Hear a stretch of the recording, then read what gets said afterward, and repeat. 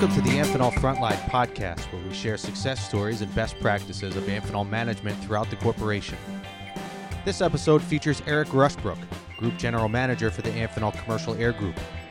Eric and I mainly talk about his Amphenol PCD facility in Beverly, Massachusetts, and how they have modified their work environment. We discuss some of the ingenious homemade tools his team has invented to protect the health and safety of the employees. And we talk about the early adoption of an automated temperature screening system at Amphenol PCD, as together we combat the coronavirus pandemic around the world.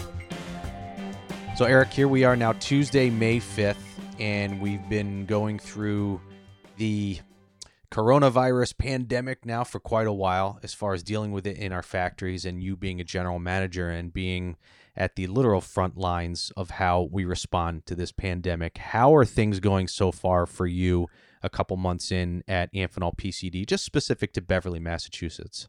I'll be honest that I'm pleased and somewhat surprised at how well our people have handled it. You know, the response of the leadership that's still in the facility, working with the people to calm emotions and fears, has been really amazing to me. We've taken kind of a population who's facing probably one of the scariest things that you could think of.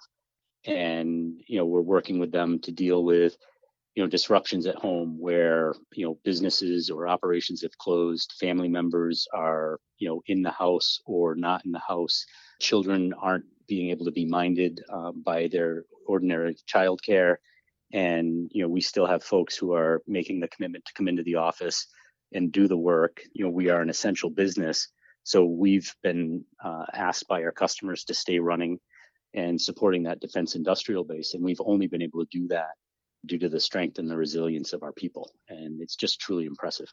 Part of this whole thing, a large part of all of this, is with the actual facility, is making sure that you have at the forefront of your mind and everyone else's mind the health and safety of your employees in the work environment specifically, obviously in their personal lives as well. But as far as in the work environment, what are just a couple of the key things that you have implemented at the facility there? And then we'll get into some of the newer stuff that you're trying here in just a bit. You know, right from the beginning, and we had a small advantage from the standpoint of our PCD Shenzhen manufacturing operation went through this months ago. Right. And, you know, one of the things that we went out and did was acquire N95 masks to ship to China when they didn't have resources. I went out and acquired hand sanitizer and sanitizing wipes. And I consider it unconscious competence where we could ship the N95 masks, and we did so. But when we tried to ship the hand sanitizer and the wipes, they were determined they were flammable, and we weren't able to make the shipment. And so I was stuck with liters and liters of hand sanitizer and jars of wipes, wondering what I was going to do with them. And we've certainly found a use for them pretty quickly. So we had supplies when other people couldn't find them. And we actually shipped the N95 masks back from China because they found that they were too tight and not comfortable to wear. We deployed surgical masks. We very quickly went out and used the CDC guidance on hand washing and started that back in January in terms of the communication to the staff. And we just really deployed hand sanitizing stations, Lysol wipes. We had 5S units around the conference rooms where people were, you know, given supplies that they could use, tissues, things like that. That was at the very early stages. Since then, we've done other things. We've opened up all the fresh air intakes on the HVAC. I've got the fans operating constantly throughout the facility to recirculate air. Any non-essential doors are propped open. And we've really tried to minimize and reduce significantly the number of contact points. And we actually pretty early on implemented the use of surgical masks for everyone in the facility. And you even did things like had hooks outside of restrooms to show they were occupied, and just talk through how some of those just small little touches came about. So a great team. So Terry O'Brien, Richie Laxon, Dave Grealish, and the folks in the facility, you know, we were all kind of coming up with ways that we could reduce social distancing. And you know, through that ongoing interaction, they said, geez, you know, one of the choke points is we got 4 people in a bathroom and you're not able to socially distance there. And, we could prop the door open and maybe ask, but, we found it was a pretty clever solution just to hang a badge up, go in, walk, do your business, wash your hands, come out, pick your badge, and people would know if it was occupied or not. That was all your team. They just came up with that idea. Yeah. I mean, it sounds so simple, but I think others have adopted that as well throughout the facilities. So it's those little things. So glad to see that ingenuity there in Beverly. That's a good thing. Yeah. And another clever thing was, I feel bad for all the trees, but hanging tissue boxes on the walls near the doors that were not able to be propped open. So if we had a passageway that needed to be closed or locked for ITAR reasons and only allowed badge access, you still wanted someone to be able to turn that handle. So we hung outside of that door a tissue box so someone could take a tissue, open the door, not actually contacting the handle, and then there was a bin right at the other side of the door that they could dispose of it. So, it's not as environmentally friendly, but I think keeping our staff and our employees healthy, is paramount right now. Very ingenious. I like this. Yeah. I like these little ideas. That's great. So the other important piece, and one of the reasons I'm talking to you too, and I think that people will be interested, is you have been one of the early adopters and test cases, so to speak, for some of the automated temperature screening, which has been a bottleneck at facilities because, you could be potentially doing, a couple hundred or more people, depending on the size of the workforce at shift change, in order to screen them.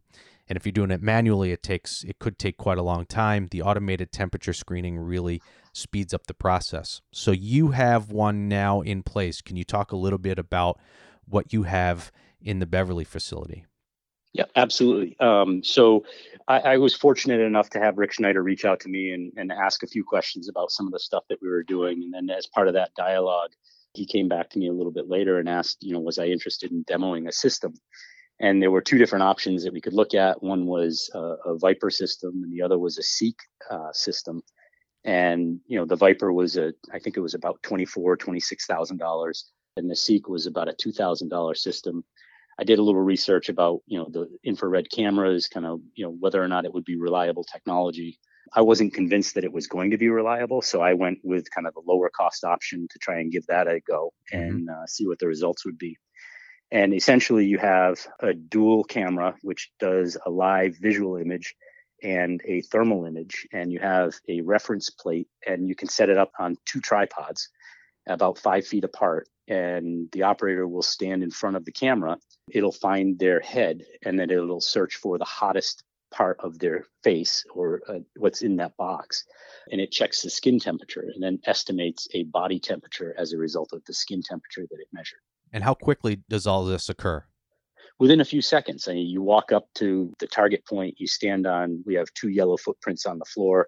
You look into the camera, and within a few seconds, it's captured your image thermally as well as visually. It's put a box around your head so it knows where you are. And then it finds the hottest spot within that box, and it reports a temperature. And so it estimates your body temperature at approximately 2.16 degrees higher than what your skin temperature is, because when you're that far away, it's unlike a forehead scanner. So when you have the handheld and you're 2 inches away, it's a different technology. Both of them are doing the same thing. They're both estimating what your core body temp is based on readings, but the handheld device, and we've been comparing the two. So we would have staff walk into the facility. We'd record a series of answers to questions about, where they've been, exposure, being in groups of 10 or more. At the early stage, it was had they traveled outside of Massachusetts. We've kind of eliminated that question. And then we would do a thermal scan, and we would allow them to enter the building based on their thermal scan. And now we've been doing those two things side by side and comparing the data between the two. And how does it look? How does the data look compared to one another? It's pretty interesting. One of the things that I didn't really expect would be an issue is, it's been pretty cold in New England over the last few weeks. The temperature being 40 degrees outside and someone walking across the parking lot, when they come in and they get the Seek thermal scan, it says they're 92 degrees. The forehead scanner still gives them the 97, 98, 99, kind of right in that normal reading threshold. But the Seek camera is really influenced by cold outside temperatures. And apparently that's pretty common, not just with the Seek system, but with the other systems as well. and bodies need to kind of equilibrate against the room temperature. And apparently it happens more on the cold side than it does on the hot side. We were in a conference call with the Viper manufacturer, and they were saying that, really cold temperatures influence it more than hot outside temperatures. So are you trying to figure out a way now to basically have a workaround for that, or are you just hoping that it doesn't get cold anymore?